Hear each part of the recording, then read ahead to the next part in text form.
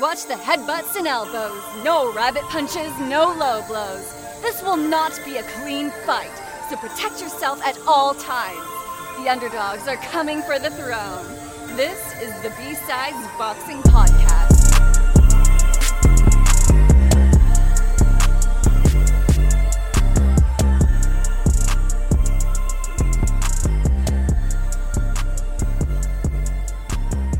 Because it's always fun to jab at somebody who's late. And it's one of my favorite podcasts. The guys that do It's Always Sunny in Philadelphia, they have a podcast, and if somebody's late, they just grill them the whole time that they're not there. And then once they finally arrive, it's, just typical, I guess, workplace kind of banter. Like, look who fucking decided to show up. What time does your watch say? My watch says, yeah. What time does your watch say? 10:08. Yeah, if I was in the central time zone, that's what mine would say too. I guess we could just kick off anyway. Sure, let's go. Okay, yeah, let's kick it off. We are back. This is the B-Sides Boxing Podcast. I'm joined today by my good buddy Nathan. He works with me over on the Ultimate Fucking Casual, the MMA show that we got. So if you want to hear his expert takes on mixed martial arts, that's the place to do it. And you can also hear me make an idiot of myself because I have no fucking idea what's happening most of the time.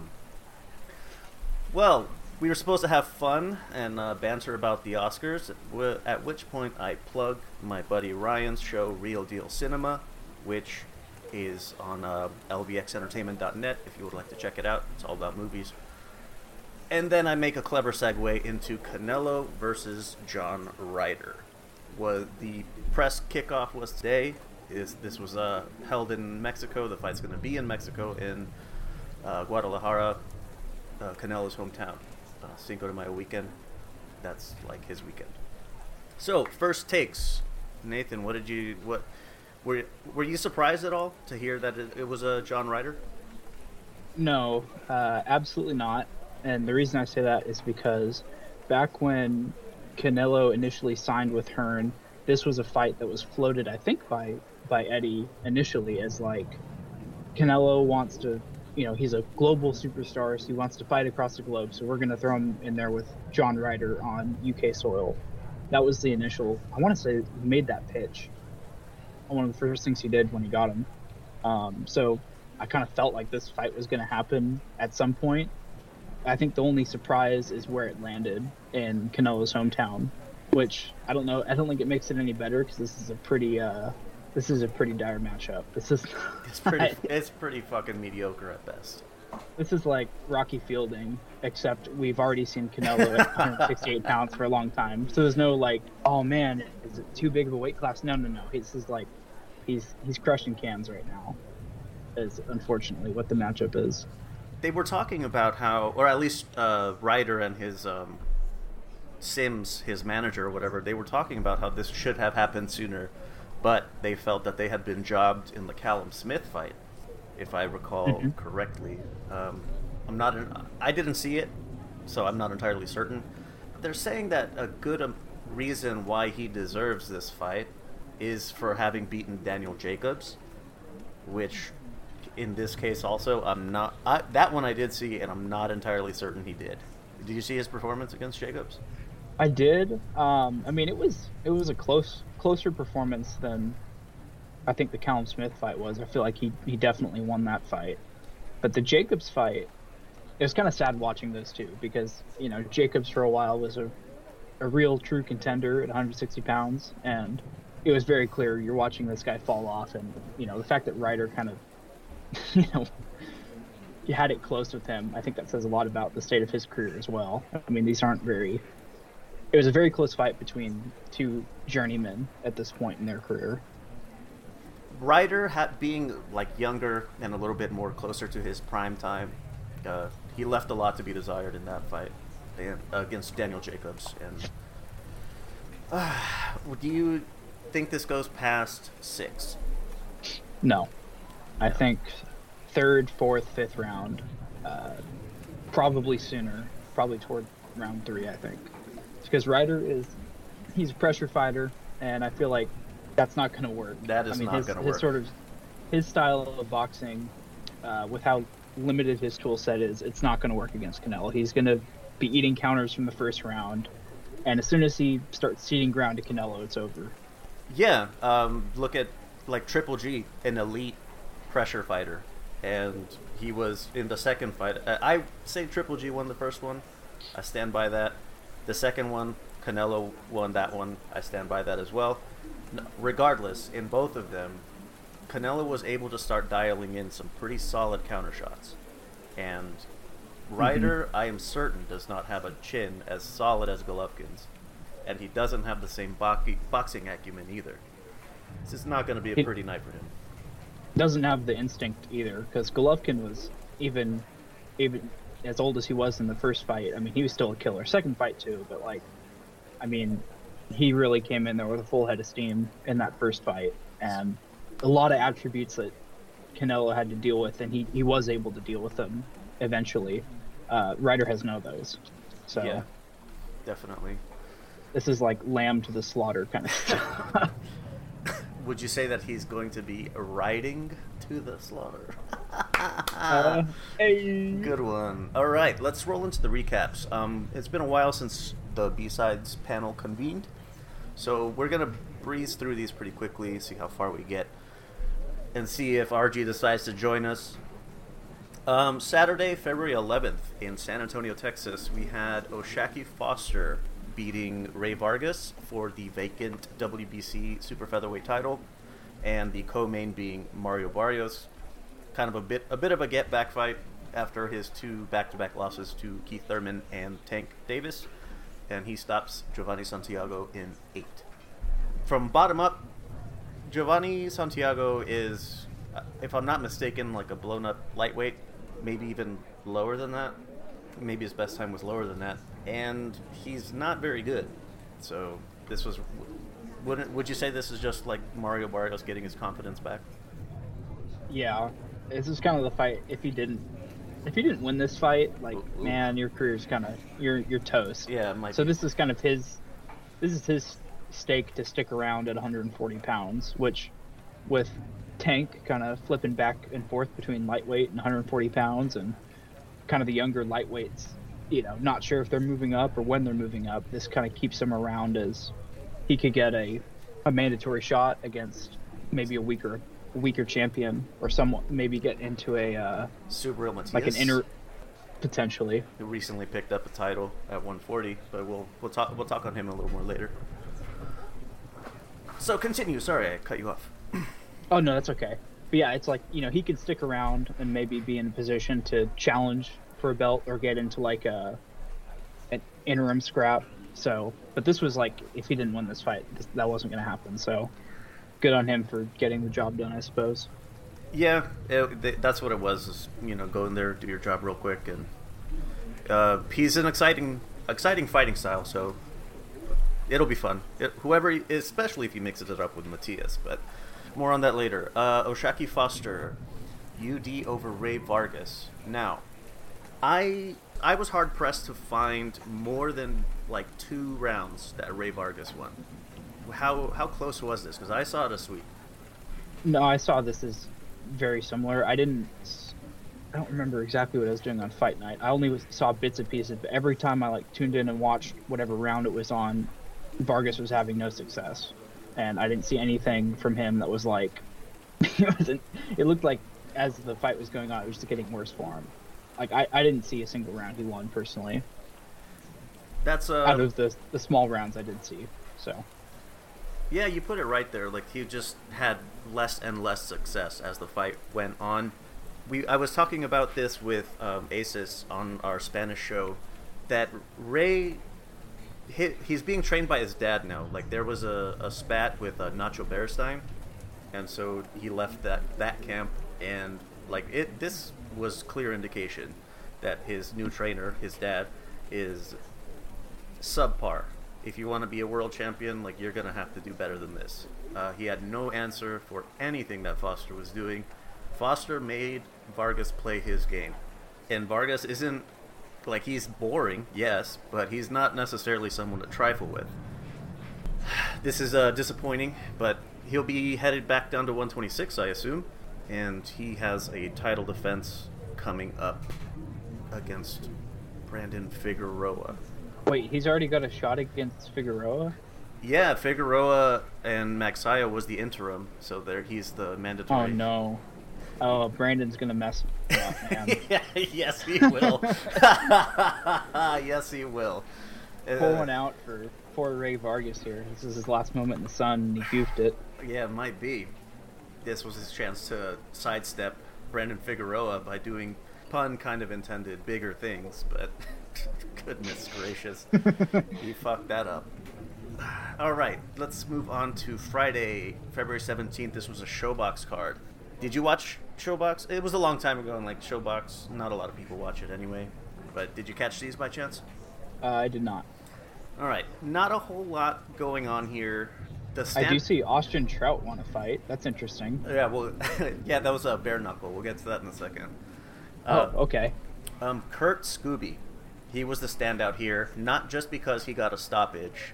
John Manu, Australian guy, first fight in the U.S., but Kurt Scooby, he seemed to be, of these 6 guys, he seems to be the most complete, the most versatile. Everyone else was pretty one-dimensional. Ismael Villarreal, that was kind of a similar situation. Actually, Ardreal Holmes did what Rey Vargas used to do, which is to use his length, use his long-ass legs to sidestep and keep out of the way of a very aggressive Villarreal. Edward Vasquez, Misael Lopez, split decision, but not very memorable. I heard an interview with Kurt Scooby. He's embraced the way his name sounds, which is fun. Let's see, the bare knuckle fight. So these, just wanted to point out Austin Trout. I had been a Trout fan for quite some time. Diego Sanchez, he was in the Ultimate Fighter. He was in the UFC for a while, and then he's obviously not anymore. But Austin Trout made pretty good work of him. Like, that was a fucking clowned him. Like, Diego was not able to hang with the slick late 30s Trout, which says something about bare knuckle guys. But hey, it probably says more about MMA guys coming into even bare knuckle boxing. That he can't hang. Yeah, it's a much different thing. So I know I recognize that name, Diego Sanchez. So he was in actually a really, really good fight against Clay Guida. I think that's how you pronounce his name. I want to say I've seen this fight. I don't know how old this is.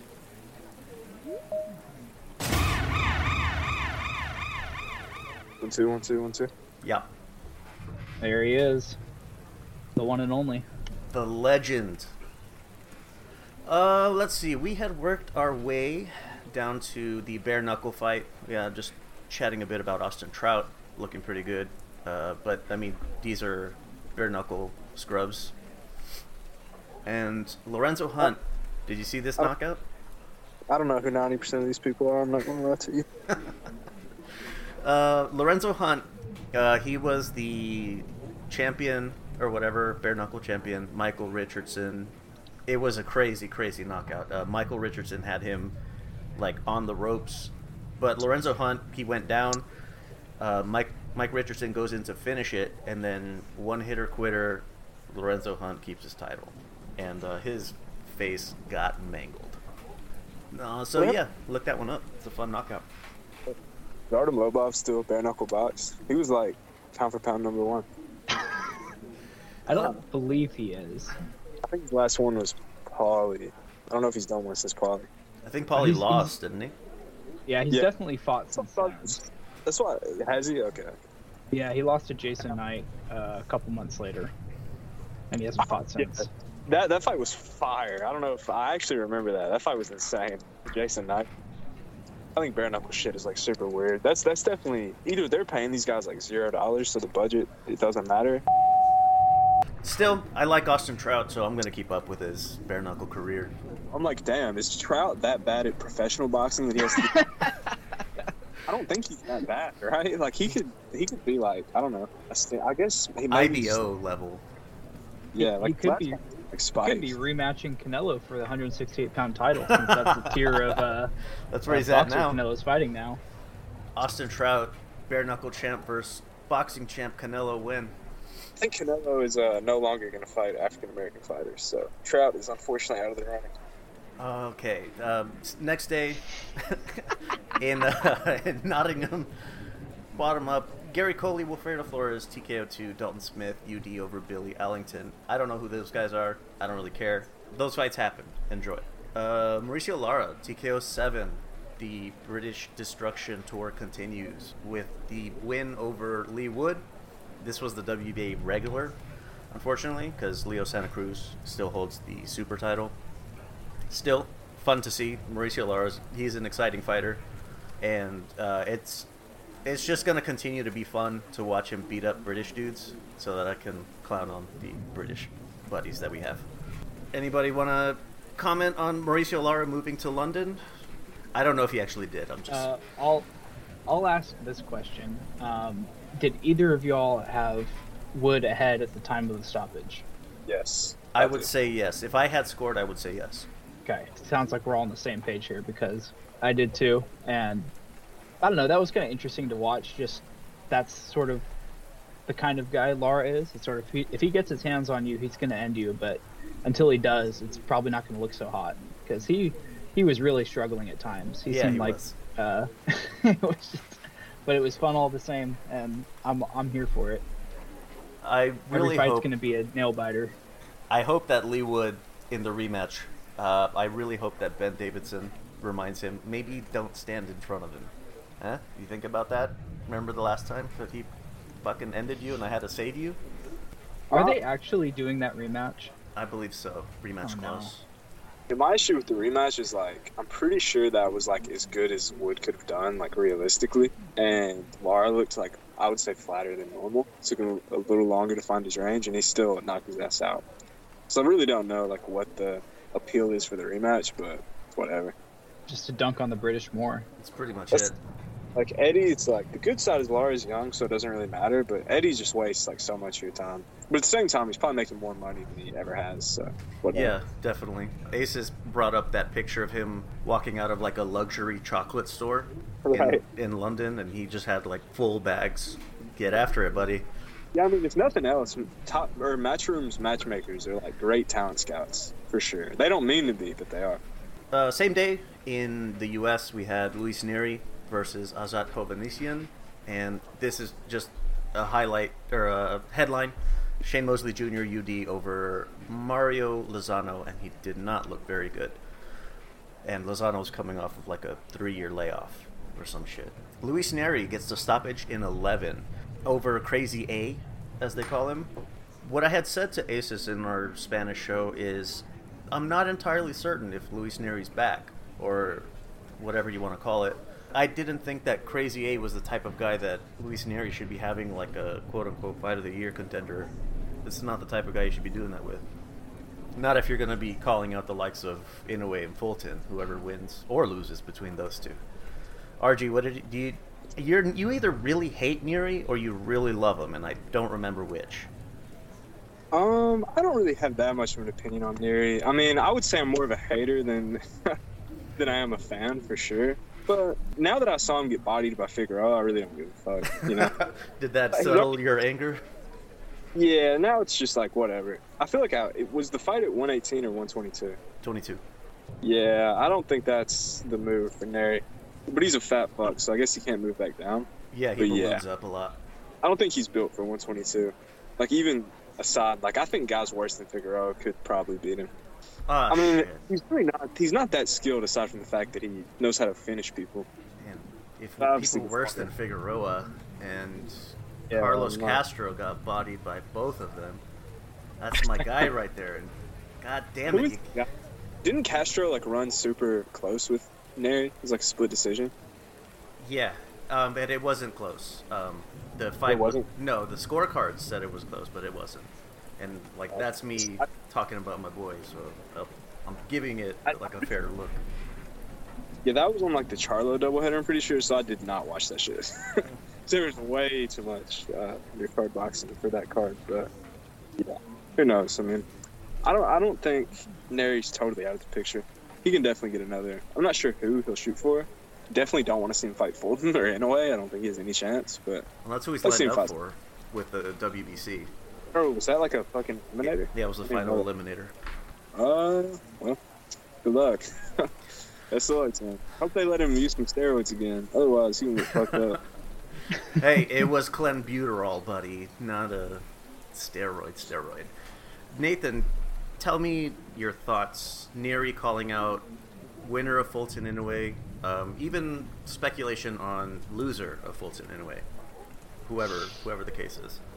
I mean, you give him a puncher's chance just because he has power and he's sort of a bigger, or I don't know if he's bigger, but he's definitely bigger than Inoue. So he I don't know if rehydrates a crazy amount. It's like 35 pounds. You kind of think, you wonder if he could weight bully a guy like Inoue who's coming up from so far down, but I don't know. I think that Inoue is levels above what Neri is right now, and so I have a hard time seeing him beating either of these guys. Yeah. I think he'd get knocked out against Inoue, and I think Fulton would probably win a very wide decision. Yeah, his style on him. Similarly with the old adage of not hooking with a hooker, Luis Neri, it's not a good idea to go head-to-head with Naoya Inoue. Very bad idea. Who was the last guy? Was it Sonny Edwards? Not Sonny Edwards. Paul Butler.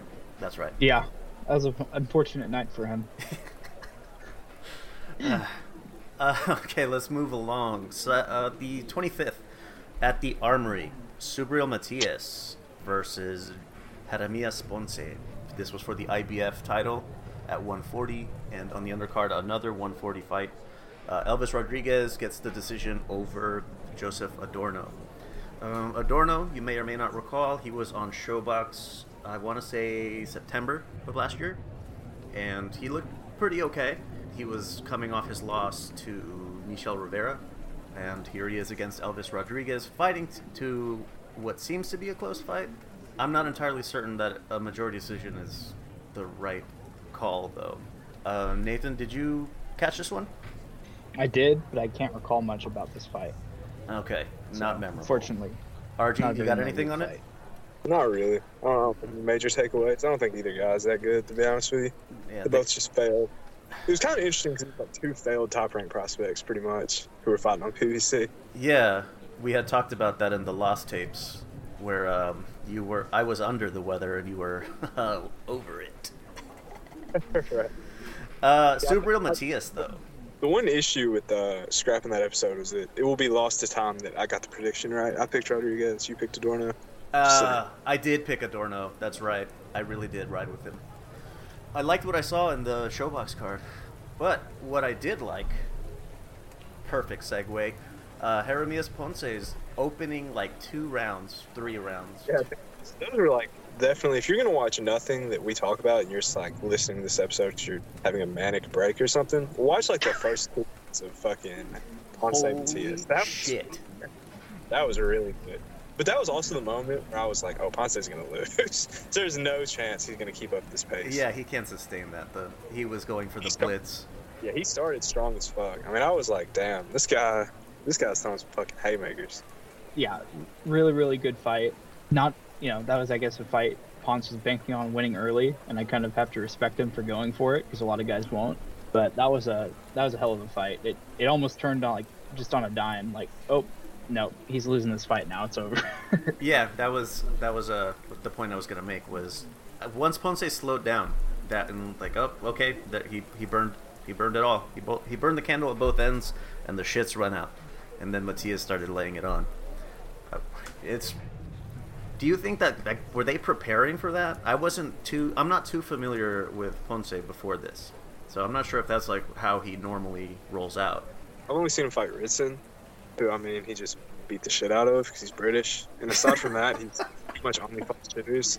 It's because he's British. That's why. I mean, that's definitely a huge part of why he got knocked out so easily. But yeah, aside from that, he's like never fought anybody good. So it was kind of hard to say. It felt like they were going to be two extremes. Either he was going to get murked and not be legit, or he was going to be like a freak. And he ended up being somewhere in the middle. Yeah. Like, he's not a fraud, but he clearly wasn't. He couldn't hang. He's been fighting too many shitters. He didn't have the endurance to have a real fight. We mentioned earlier Mario Barrios in his 8-round stoppage over Santiago. And so now that we're on Matias, let's see. Would Ponce be able to blitz a guy like Barrios, who is like Mexican style, like in the truest sense of the word? Aztec. Yeah, I would favor Ponce in that fight, to be honest. What do you think, Nathan? How does Ponce and Barrios play out?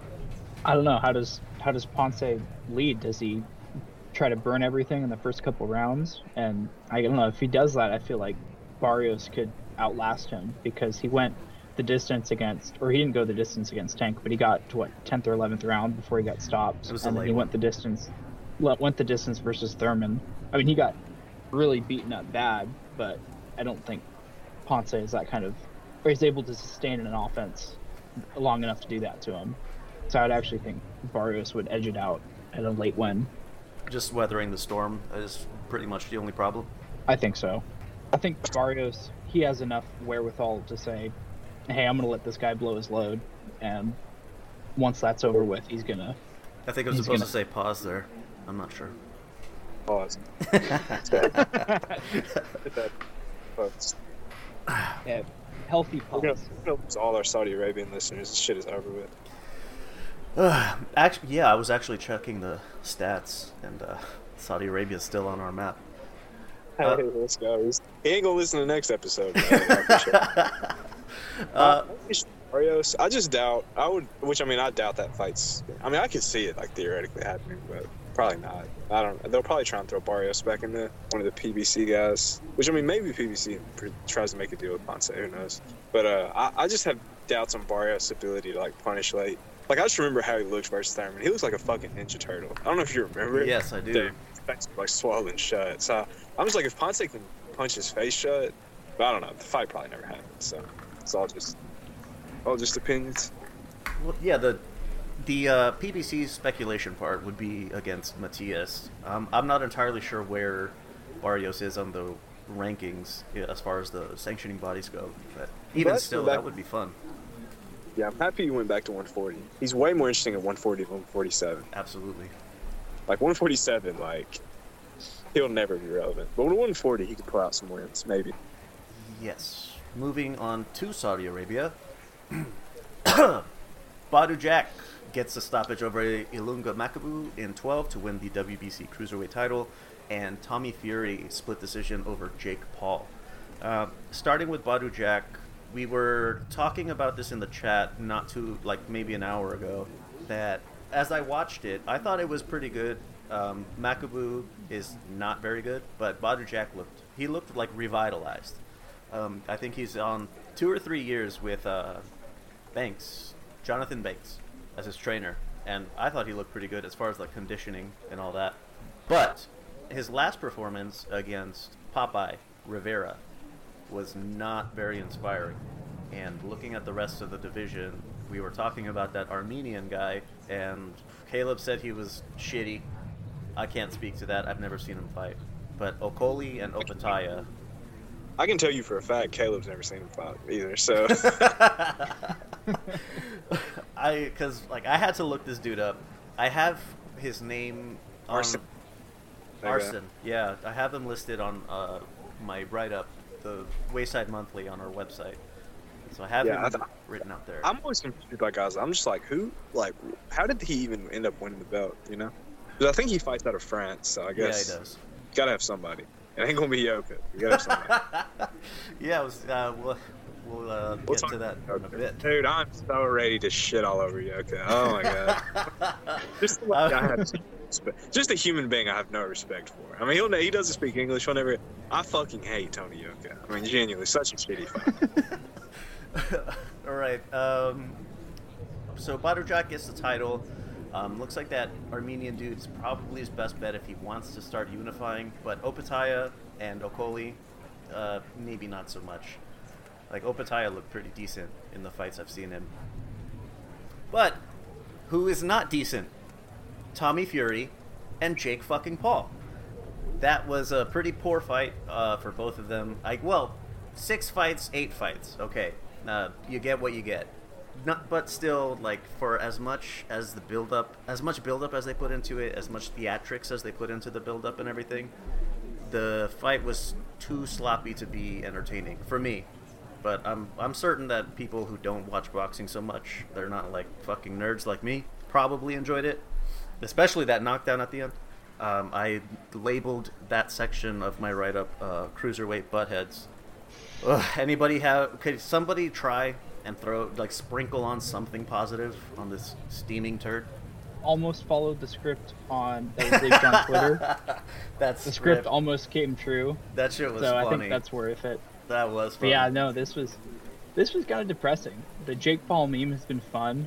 Yeah, it was fun. And I genuinely thought, man, Tommy Fury sucks. Like, if he can beat Tommy Fury, we can keep this going against like some real shitter journeymen out at cruiserweight, because there's a lot of them. But if you're not getting past Tommy Fury, you're not getting past much of anyone. I don't know. This fight was kind of like watching a loop. Jake comes in, head down, throwing overhands. Tommy avoids it, throws the same combination. Put that on a loop for 7 rounds. Rinse and 7.5 rounds. So it looks like Jake Paul's going to be moving over to MMA. He signed an exclusive deal with PFL. So obviously the competition's not going to be very good. And he also fucking hates Dana White. A lot of people do. Something cool that I wanted to point out is Jake Paul, at the post-fight presser, when he fought Anderson Silva, he was talking about that Fighters Association. He's trying to unionize combat sports. For guys and women too, it's like the people at the bottom are sustaining brain damage and get like nothing. They have nothing to show for it. So I think it's pretty cool that he's setting up a way for those guys to have some sense of security in later life.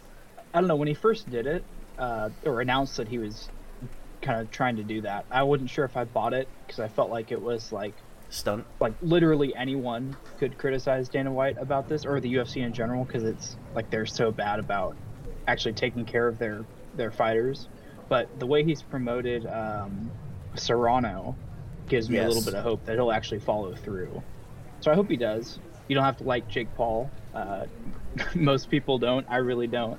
But if he does this one good thing, hats off to him. I think Uriah Hall mentioned it, that he was going to throw himself at it. Anderson Silva mentioned pretty strong interest. He seems like a more like soft-spoken kind of dude. And this deal with PFL, they're setting it up like a second company where, what are they calling it? Pay-per-view superstars or something like that? Pay-per-view super fights. And the structure is that 50% of all revenue is earmarked, guaranteed to be split amongst the fighters. So it seems like he's starting to do something. And hats off, man. He's kind of a clown, but he knows his role and he's playing it well. Anything before we move into March? Ooh, I do want to chime in real quick on the Badu Jack fight. That I kind of agree with you guys are saying, but I kind of feel like that was the last good fight of his career. That kind of felt like a cap for him. That would be a good cap. I think he's going to keep fighting. He's going to probably lose a couple times, though, along the way. But with just the age he's at, I mean... It's almost 40. You could fall off very quickly. And, I felt like he's fallen off a couple times already in his career, and he keeps kind of coming back. That was a great little cap to his career, if he were to call it there, and I kind of hope he does. Yeah, I was actually saying the same thing, like, after the Rivera fight. I was like, you did not really deserve to win that, because Badu Jack was fading. And, that was a bad look. That was a bad night. I thought that should have been the end. And even after this, you want to, ride the high. You want to let it ride, but I don't think it's a good idea. All right, moving into March. March 4th, Brandon Figueroa, who we had a good chuckle with earlier gets the UD over Mark Magsayo. This was the 126 WBC interim, making him the mandatory for Rey Vargas. How did you frame it, Nathan? That's a very sad night for Vargas if this Figueroa fight goes through. It sounds like it's already made. In the first opening rounds, I noticed that Figueroa was trying to switch hit, and I wasn't feeling it. That really detracted from what was otherwise a pretty solid performance. What did you think of that? I'm not sure. It kind of felt a little bit like he was trying something new, and that's Mike Sayo's the right guy to try something new because he kind of does the exact same thing. What, fall on the ground? That, but just high guard, kind of charge straight toward you. So it felt like Figueroa was trying to kind of flex his wings a little bit, and he wasn't able to really do that. So maybe not something we'll see come to fruition this fight, but maybe down the road. I wonder if he goes back to that later.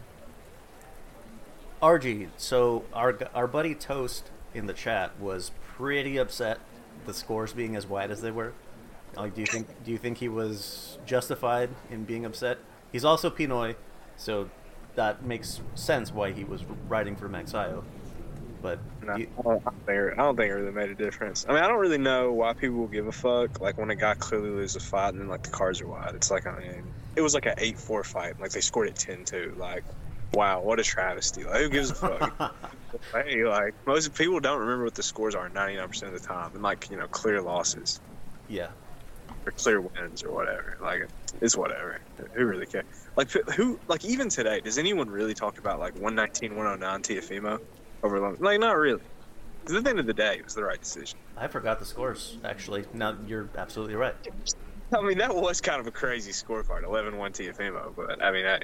The only one that I remember is 10-2 Canelo over Golovkin. Yeah, people will remember, or before that it was 114, Mayweather Canelo, Yeah. People will be the draw or whatever. And those will really only exist as just a meme to pass around. They're not. I don't think anyone takes those too seriously. See, at the end of the day, right guy wins most of the time. Most of the time. I mean, it'd be a lot different if Canelo and Mayweather ended in a draw or something like that. Because of that bad scoring. Right. Well, it's just some jokes. When people make Ortiz old jokes, I just want to fucking strangle them. It's just there's no 0% chance it's gonna make me laugh at this point. I get it. He's old. I understand. Performance of Figueroa Magsayo. Can Magsayo still be circulated in the PBC ecosystem of 126? I mean, he sucks ass, but yeah. It was 126, yeah. 126 is just such a bad division. It's I'm sure there are plenty of people that Magsayo could knock out for sure. I'm completely blanking on people who are at 126. Santa Cruz, that could be a good get-back fight, because Magsayo, you could frame him as being better than he really is. Yeah, because they're doing Figueroa Vargas, so they're both. That's that. Yeah, I really can't think of anybody other than Leo on the PBC side, especially, or even really in general. I guess there's Lara, but he's tied up in the fucking UK. Yeah. Okay, let's move down the card a little bit. Just two to mention quickly was Elijah Garcia got a KO4 over Amilcar Vidal. Fuck. They kept pointing out that Garcia was 19. He's 19 years old, and he's already at the 10 round level of fighting.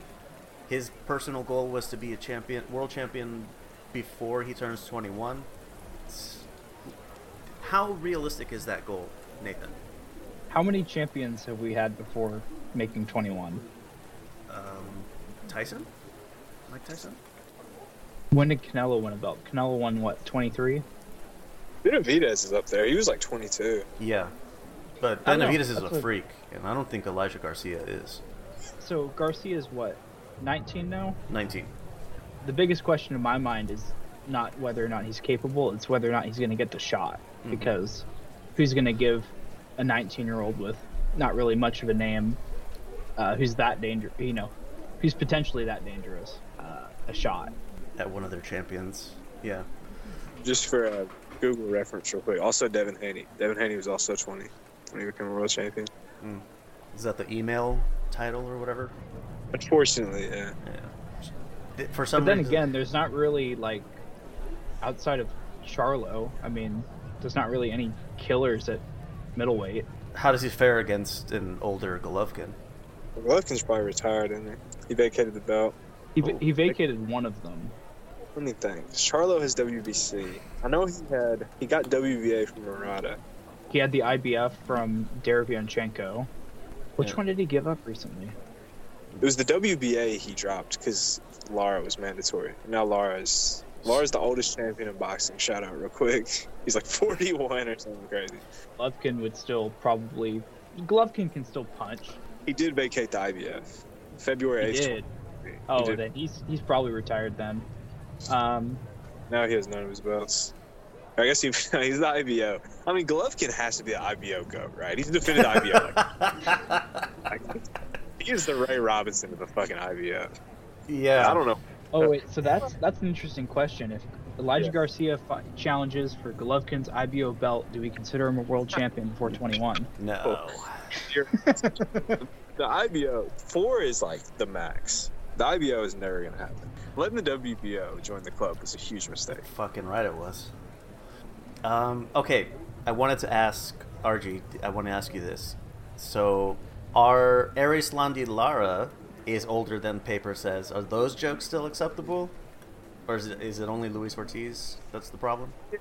People just make him for all Cubans, I guess, except for like Burrell. Like the guys who are younger, like Regan now, people say he's like 70, like or whatever. Which I mean, most of them are probably true. Like you can probably add like 2 or 3 years, but I mean, some people literally think Ortiz is like 65. It's like, dude.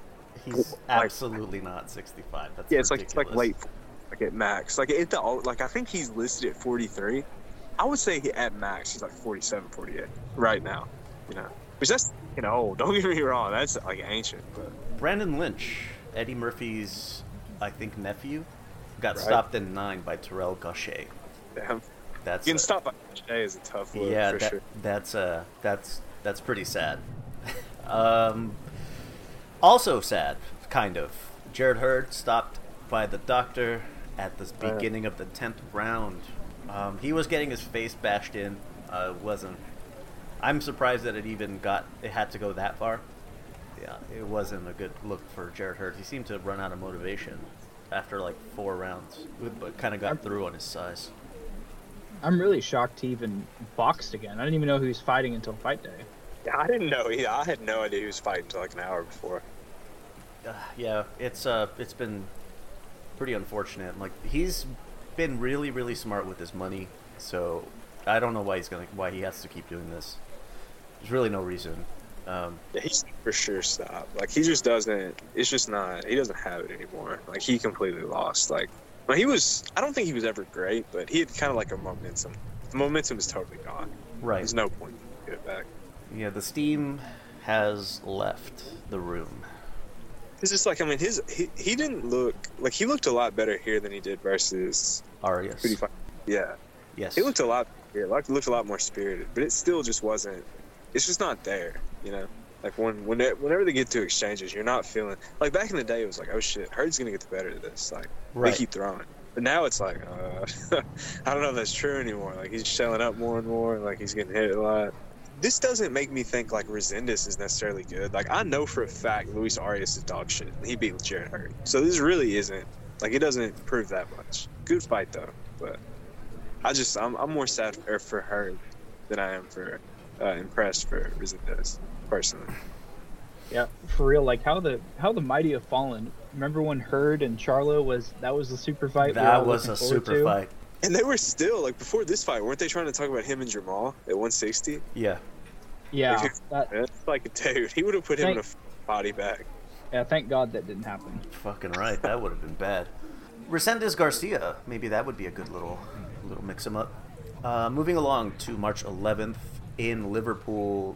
We're just going to breeze through these. The Callum Smith fight was called off, quote-unquote injury, but the rumor mill says that Callum Smith might be in the running for a shot at Beterbiev. So, rest in peace, Callum Smith. Diego Pacheco stops Jack Cullen in 4. Pacheco is 22, super middleweight. he has time. He can let some of the top guys sort of age off. He showed a little bit of vulnerability here and there, but it was really fun scrap. I recommend it if you didn't see it. I don't know how to say this guy's name. Do I phlegm the GH? Darach Foley? That's some Irish shit. Yeah, Darach Foley gets the stoppage win in 3. He did not necessarily stop Robbie Davies Jr. I wanted to point this one out for be a little bit masochistic and look up Robbie Davies' ankle and thank me later. Yeah. Robbie Davies' ankle took a vacation and said, "I'm out of here. I'm done." That was some McGregor shit, yeah. Yeah, hit that McGregor, bro. That was bad. 2-step. It looked just like the Kevin Durant injury that just happened, except it Durant does. shattered his ankle, but it folded just like it. Yes, it did. All right, the time has come. In Paris, France, Carlos Takam gets the question mark split decision win over Tony Yoka. RG, the floor is yours.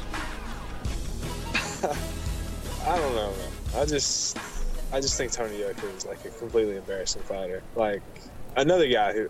Here's the issue, okay? Jarrett Hurd, he's finished, like shouldn't box again, but at least he's like doing real estate or some shit. Like he, what the fuck is Tony Yoka doing? He better have a backup plan, bro. He's gonna be at fucking McDonald's. He shouldn't be boxing. I'll tell you that. 'Cause I can't imagine anybody's gonna be buying fucking tickets after these two. After fucking what was the other guy's? Yeah, Bacoli, and now fucking 43-year-old Carlos Takam. Oh my god, you couldn't even pay Takam to lose the fight. You didn't even have the dignity to fucking. It's unbelievable. Just unbelievable shit. I wouldn't say that this was not an upset win. The upset would have been if they had robbed Takam, because that performance from Yoka was fucking pitiful. That was almost. It was worse than Bacoli. Yeah. He made Takam look like 10 years younger. He did. Yeah. He just doesn't like give a fuck, I guess. I'm just like, why do we even like? You just look at all the fucking lights and all the sound guys. I'm like, why did you bring these people out here? Just to get your ass beat? Like, what was the point? You should have just told them, guys, you know what? I'm a fucking fraud. Like, everybody go home. Like, that's what you should have done instead of showing up. I'm not refunding your tickets. Eat shit. Like, just go home. Like, I don't know how to box. Like, the gold medal Mickey Mouse. Like, it doesn't matter. Like, there's no show. We robbed Joe Joyce at the Olympics. I'm just like, how many natural resources, like, fucking were shot to those? So Tony Yoka could lose to a 44-year-old. What was the carbon footprint, Tony Yoka? Yeah, like, zero purpose. For zero. Oh, my God. Orad, you should be ashamed of yourself. Yeah, if Orad was here, I'd be like, dude, oh, my God. He's lucky his wife made him.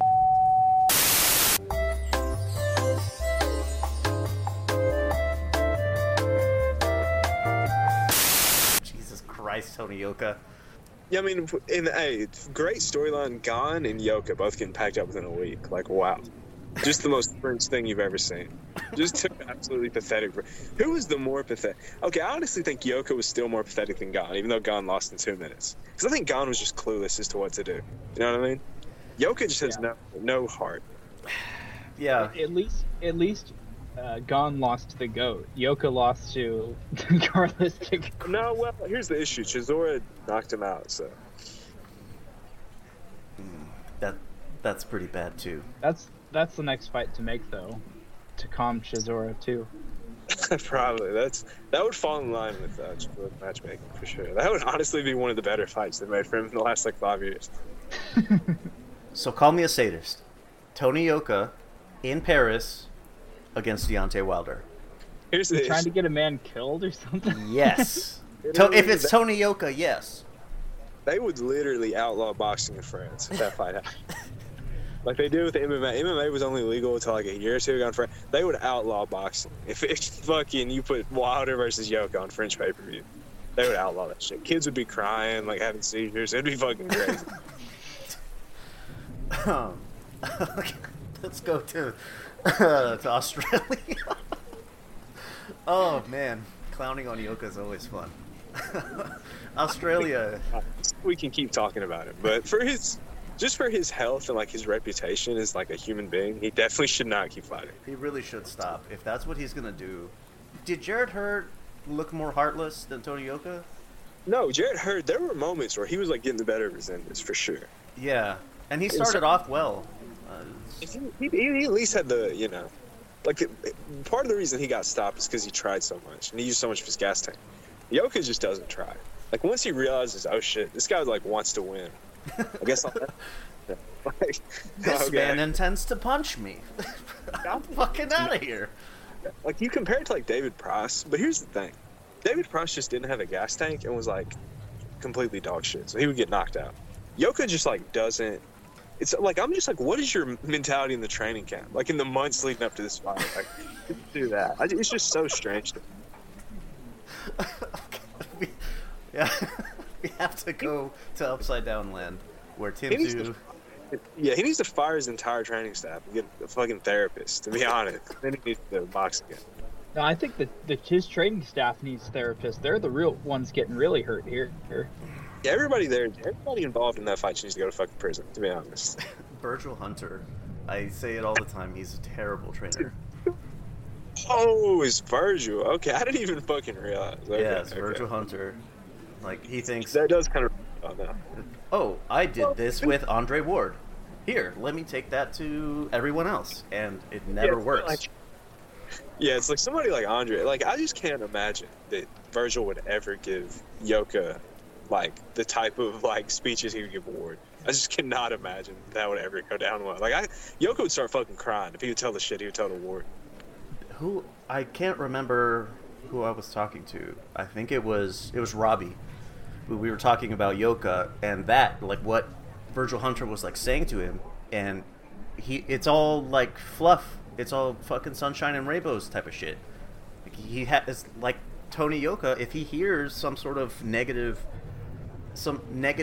reinforcement or an attempt at negative reinforcement, he'll just completely bottom out, and he can't take it. Dude can't fucking handle it. He can't handle pressure. It's kind of a weird common theme at heavyweight. A lot of like cupcake trainers for sure. Like that was like your most cupcake trainer you've ever seen.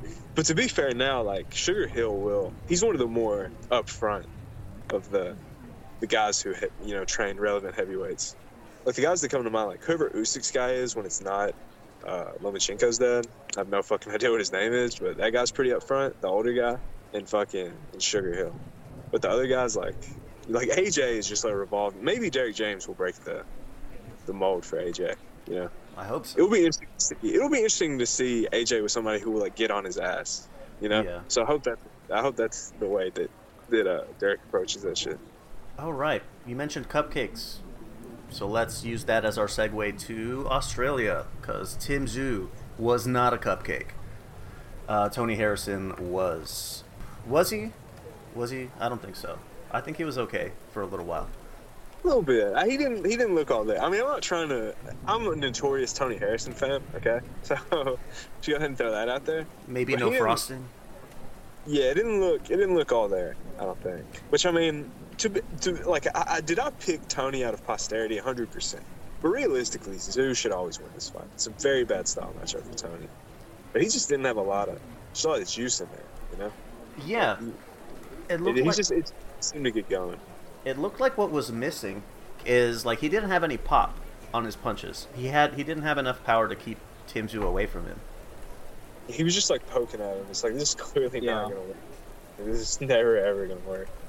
I don't know what his game plan was. He had his jab, and he was comfortable enough to sit on the ropes and just poke at him. Try to counter. He didn't have anything else. Yeah, but he didn't land a whole lot, and it didn't seem like he was too motivated to try either. And his counters started getting countered because Tim Tszyu was faster than him, which he didn't expect. That was interesting, seeing Tim, I think, kind of up his game a little bit. That was probably the most composed we've ever seen from him. We've seen him get reckless at times, but he kind of played it patient for that fight, and it paid off. Do you think he does well against Charlo, Nathan? I think it's a more entertaining fight, but I don't think he's going to win that fight, no.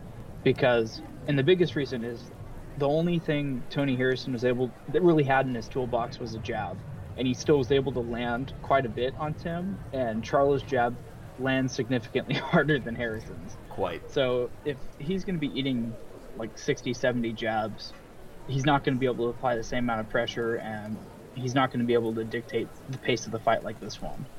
So I think he's going to get knocked out in the end. But I think the early rounds will be really entertaining if they go to exchange punches. I think Tim's brave enough to try to trade hooks.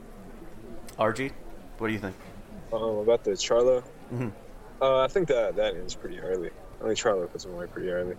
I just think if you look at I like Zoo. I'm not gonna lie. There was a point where I was a pretty big Zoo hater because I thought he was a total hype job.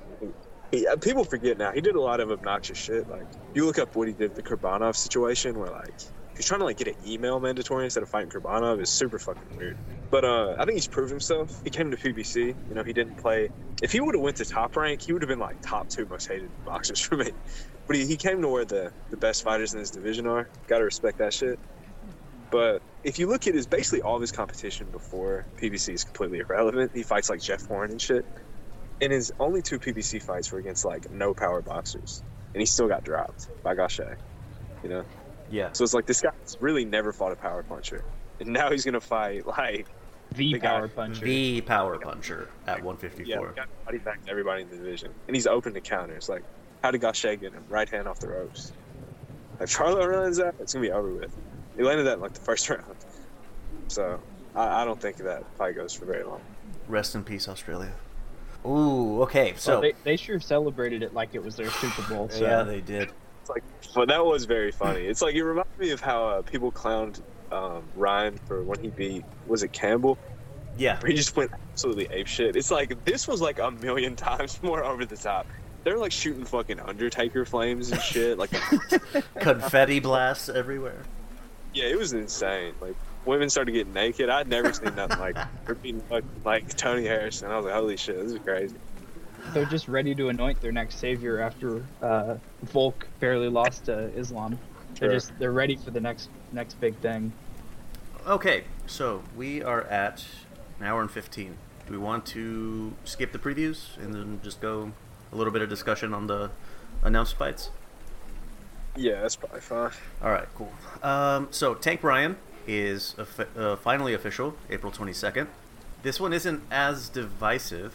I think a lot of people are expecting something really fun, really entertaining. I have a write-up on this when they announced the fight. It's on Wayside Monthly on our site. A lot of people may not know, RG is not a name, it's RG, Ryan Garcia. So, kick it off for us. What are we looking at? What are we expecting? Tank's going to jail. I think it'll be interesting. I think it'll be very interesting for sure. Tank is another guy who I think, if you look at it, if you look at his entire record, he's yet to fight like a one-hitter power puncher. Like he's fought guys who can hit, like Barrios can hit, yeah, Cruz can hit, but it's relative, right? Like I don't think either of those guys hit like Ryan or have the speed like Ryan. So I think physically, Ryan is easily the most impressive fighter he's ever faced. You know, like you think like Tank is the same guy who's fought people like Leo Santa Cruz, and now he's gonna fight Ryan Garcia. Like there's a huge difference, in physicality. So I mean, this is basically a 140 pounder. Yeah. Regardless of what catch weight is, and obviously that plays a role. But I mean, Tank is the favorite. He'll open as the favorite. If he closes as the favorite, he'll probably win. But I don't think people should fucking count him think out. the sky if Ryan pulls it out. That's my opinion. I see. Nathan, what about you? Are you solidly in one camp or another? I think I believe in Tank more. I think if you compare both guys, Tank has the more complete, well-rounded game. But Garcia has got some intangibles and some physical attributes, I think, that make this a really, really interesting fight. One of the biggest pluses in Tank's attributes is his ability to counter and, kind of the power he puts into that. Well, it's really hard to counter someone as fast as Ryan. It's going to take him, he's already a slow starter. I think it's going to take him longer to get used to that speed and figure out his range and when he can actually step into those punches. And I think for that reason, I think the first 6 rounds of this fight are going to be really, really interesting. But the longer this fight goes on, the more stock I put in Tank, finding the punches to put him away. So Ryan needs to go out in this fight, I think, and win quickly. He needs to win within the first 6. If it goes later than that, Tank's gonna eventually favors him. He's more gonna figure it out. Right. He's gonna download his data, as the kids say. Yeah. And he's gonna find his punch. But I mean, there's a real chance he doesn't. Brian's speed is who even comes close to that in these adjacent weight classes. I mean, is he the fastest guy, at least hand speed? Might be up to 47, maybe even up to 47. And you add that, he's probably one of the better power punchers. So it's like, that's a lethal combination. So something interesting that, like, both of you pointed out about how, like, Tank dials in, kind of takes his time figuring things out. And Nathan, you mentioned how he tries to set up a counter to finish things. And that's how he got Raleigh out, for sure. But something that wasn't mentioned is that Ryan is also a pretty fucking solid counterpuncher. Like that, his little check left hook is fucking disgusting. Like, so he's got solid power that you've both mentioned. He's fucking lightning quick, and that left hook, that's how he's stopped multiple fights.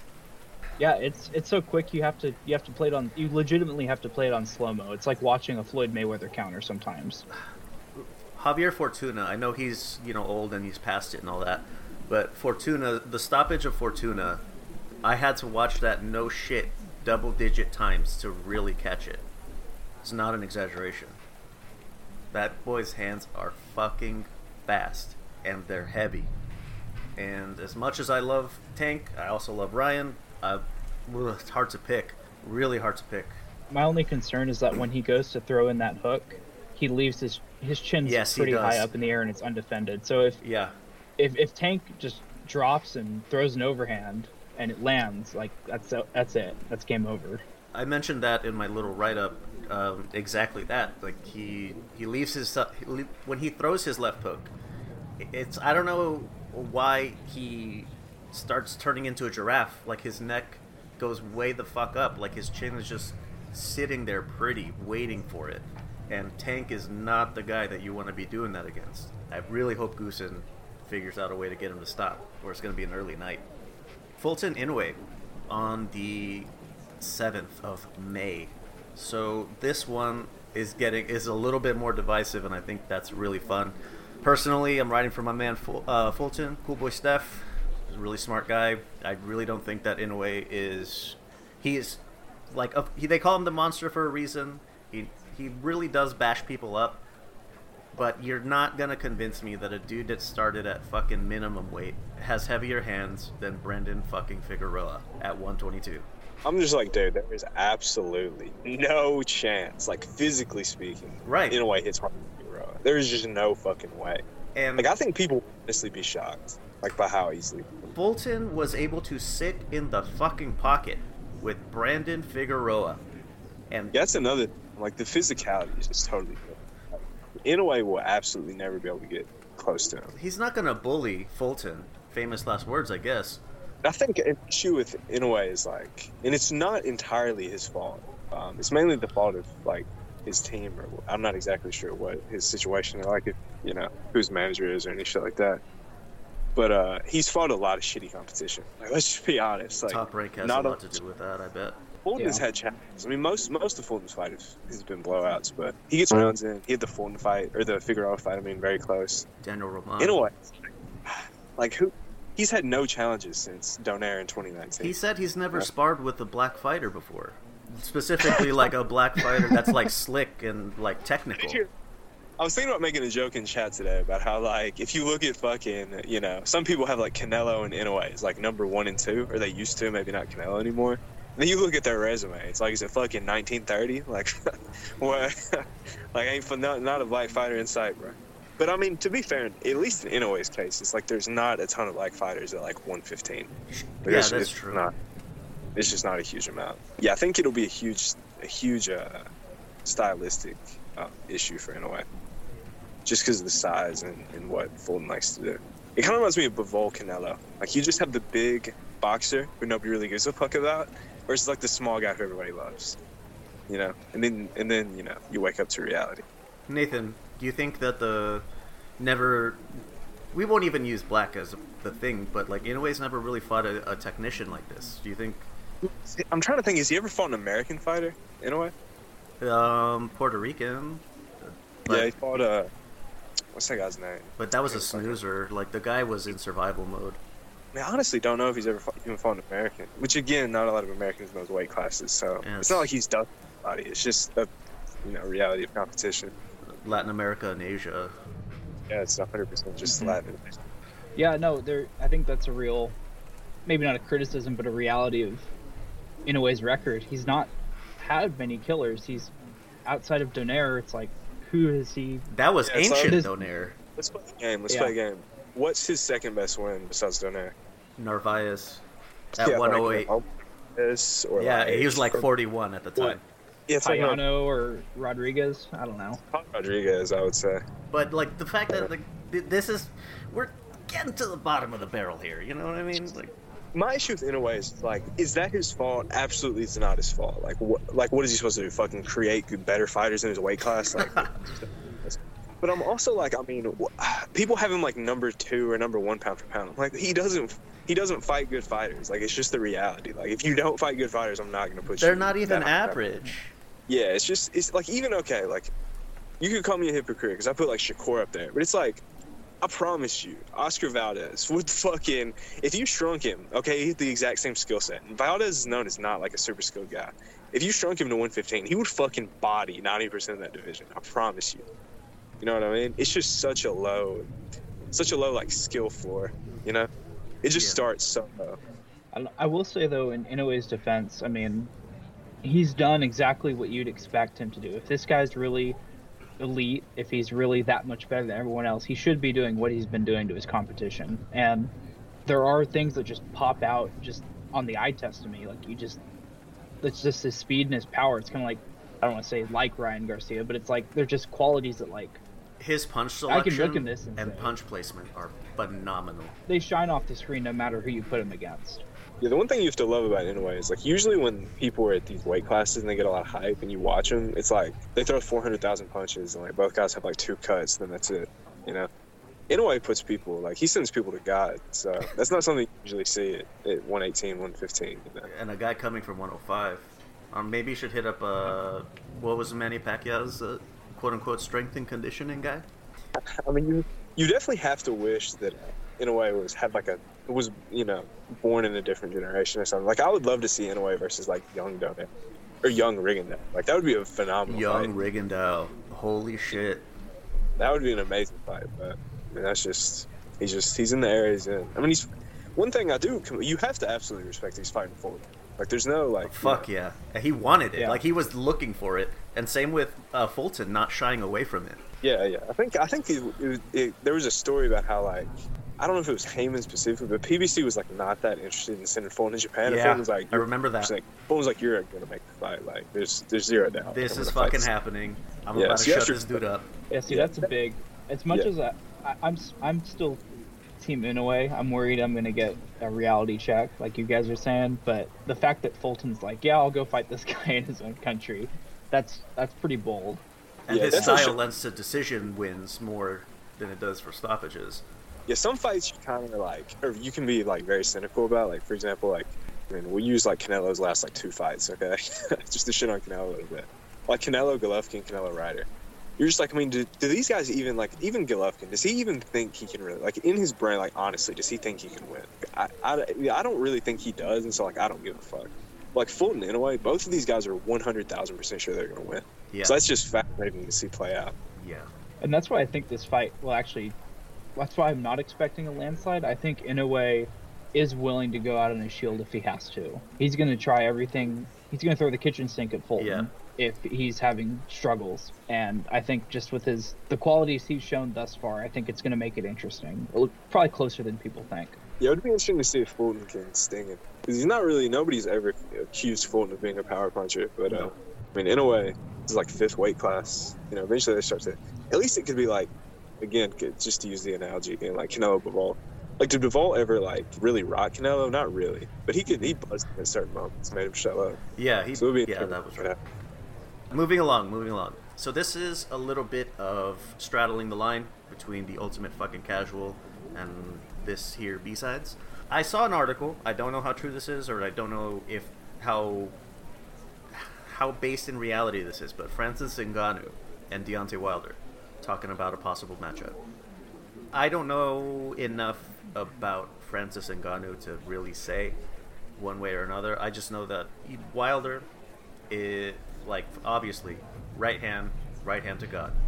I don't know. Maybe you guys can school me up. Like, what's the deal with Francis Ngannou?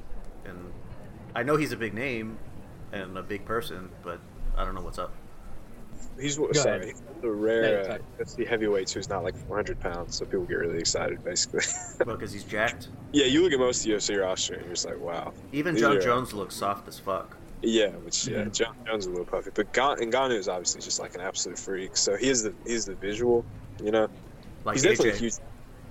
Yeah, I honestly think it sucks for Ngannou because Ngannou, like, if you just look at it from a moral perspective or an ethical perspective or professional perspective, he 100% made the right move leaving the UFC. But I'm not sure if he's going to get rewarded, you know? Because I don't know if this fight's going to happen, really. And if it doesn't, and the Fury fight doesn't happen, I really don't think that one's going to happen. Then it's like, well, what did he leave for, you know? Like, well, where's the... Like, is he going to go to PFL and fight for $1 million? We'll see what happens. I hope for his sake. I mean, he'll absolutely get bodied, but I hope for his sake it does happen. I think we talked about that on our episode of Ultimate Fucking Casual about Ngannou and like what his options are if he comes back to UFC or goes to Bellator or PFL or fucking decides to go to Ryzen or whatever. But Nathan, what do you got? School me up. I'm the Ultimate Fucking Casual. Yeah, so it's funny. The best way to describe Ngannou, kind of, he's Wilder's. He's Wilder in the MMA. Just the way that he swings for the fences. There's no. I'm not gonna say he's got no technical skills, but like, I mean, the guy swings haymakers, and there's so many fights you can go back and watch where the fight's over in less than 30 seconds. I mean, he charges in throwing the widest hooks you can imagine, and the first three will miss, and the fourth one hits him, and the guy's unconscious before he hits the ground. He's the only guy, I think, that really compares to Wilder in power in this era. He might be one of the strongest hitters, like, across any sport, or any combat sport. I'll give that to Pierre. I think it's probably him and Pierre, the heaviest MMA hitters. Yeah, I mean, he's totally lights out. But I think his prospects coming into boxing, the only thing he stands to gain is Money. a pretty big paycheck. Yeah, which I think he deserves. But man, we see guys that MMA guys like to hype up their guys as coming into boxing, and it's like, well, they've got these skills that a boxer isn't going to know what to deal with. When it turns out it's the other way around. I feel like if you put Ngannou in a boxing ring, he's going to look awful. And even with someone like Wilder, who I don't think anyone regards as having any kind of technical prowess, it's like Wilder's going to look like Tommy Hearns in there or something. He's going to look like way above his Actual skill level. Exactly. Interesting. And I mean, I think if they fought, I can't see that fight going past like 3 rounds. It's probably not going past 1. I feel like the first punch that lands is probably going to win, and Wilder's probably going to be the one to land it. So. Right, because you're constraining Ngannou into a very specific skill set, and that Deontay Wilder, say what you will, is objectively more proficient in it. Wilder's not going to lead with a wide right hook. He's gonna set up that straight. Yeah, he's gonna throw out that left either as a blinder or a jab, and he's just gonna throw his 1-2, and that's gonna be it. I had the same argument with a lot of Irish people at Mayweather McGregor. A lot of that fucking so many angles. Like there's 8. McGregor fights in 8 angles and Mayweather in 4. That is the dumbest shit I've ever heard in my life. Like, you're telling me that one of the, if not the greatest boxer ever, is fighting what is McGregor like an all-time great level kind of guy?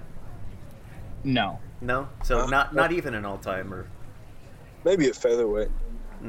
Yeah, I think he's you have to look back on his run, kind of historically, just the kind of his rise to power, so to speak. But he doesn't make anyone's Mount Rushmore, I don't think, in MMA. I think he would make, well, I mean, if you're being objective in terms of accomplishment, definitely not. But I think if you asked, like, a UFC crowd, like, a 9 out of 10 would have him on the Mount Rushmore. Oh, absolutely. Absolutely. I think the casual fan loves McGregor. Even in, like, boxing, like, really since Mayweather, there's never been someone, I mean, there's, like, Canelo, but I feel like even that wasn't exactly the same. He's on Mexican Mount Rushmore, but not all-time boxing. But I just mean in terms of mainstream appeal, you know. Oh, mainstream appeal. It's hit like a weird niche that like no one's really hit in a long time. I mean, John Jones, he's close, I guess. I would think most people would at least like kind of pretend to know, you know. So that does it for our little outro section. I just have a question for you, Leo. How many Ngannou knockouts have you seen? People post over and one on that. It's like a huge upgrade. That I can recall, like, clearly, none. Okay, because I'm going to send you one. If there's a compilation of his highlight reel, I'll definitely take a look. Yeah, you need to watch specifically the one against Overeem. That's probably still one of the most devastating knockouts I've ever seen, personally, in any sport. Well, on the Ngannou talk, that takes us out the door where I get to start plugging all our shit. Ngannou, we're going to talk about this Wilder fight possibility also when we have Chief on for the Ultimate Fucking Casual. We have our UFC 285, Bellator 292 reviews. We got our previews for 286 and Bellator 293. If you need something to read when you're taking a shit, Wayside Monthly is on our website, lbxentertainment.net. And if you prefer to listen to me make an ass of myself in Spanish, Boxing en Español, I'm getting an outro fucking made for this one. Questions or comments on what we talked about, or if there's a topic that you want to hear, 833-589-7637. It's an unattended phone line. I'm not picking it up. I don't want to talk to you anyway. Leave me a message. That's 833-LUXPODS. All right, boys. Parting words? Good episode. Thank you for letting me fill in. All right, boys. Yeah, talk to y'all. All right, thank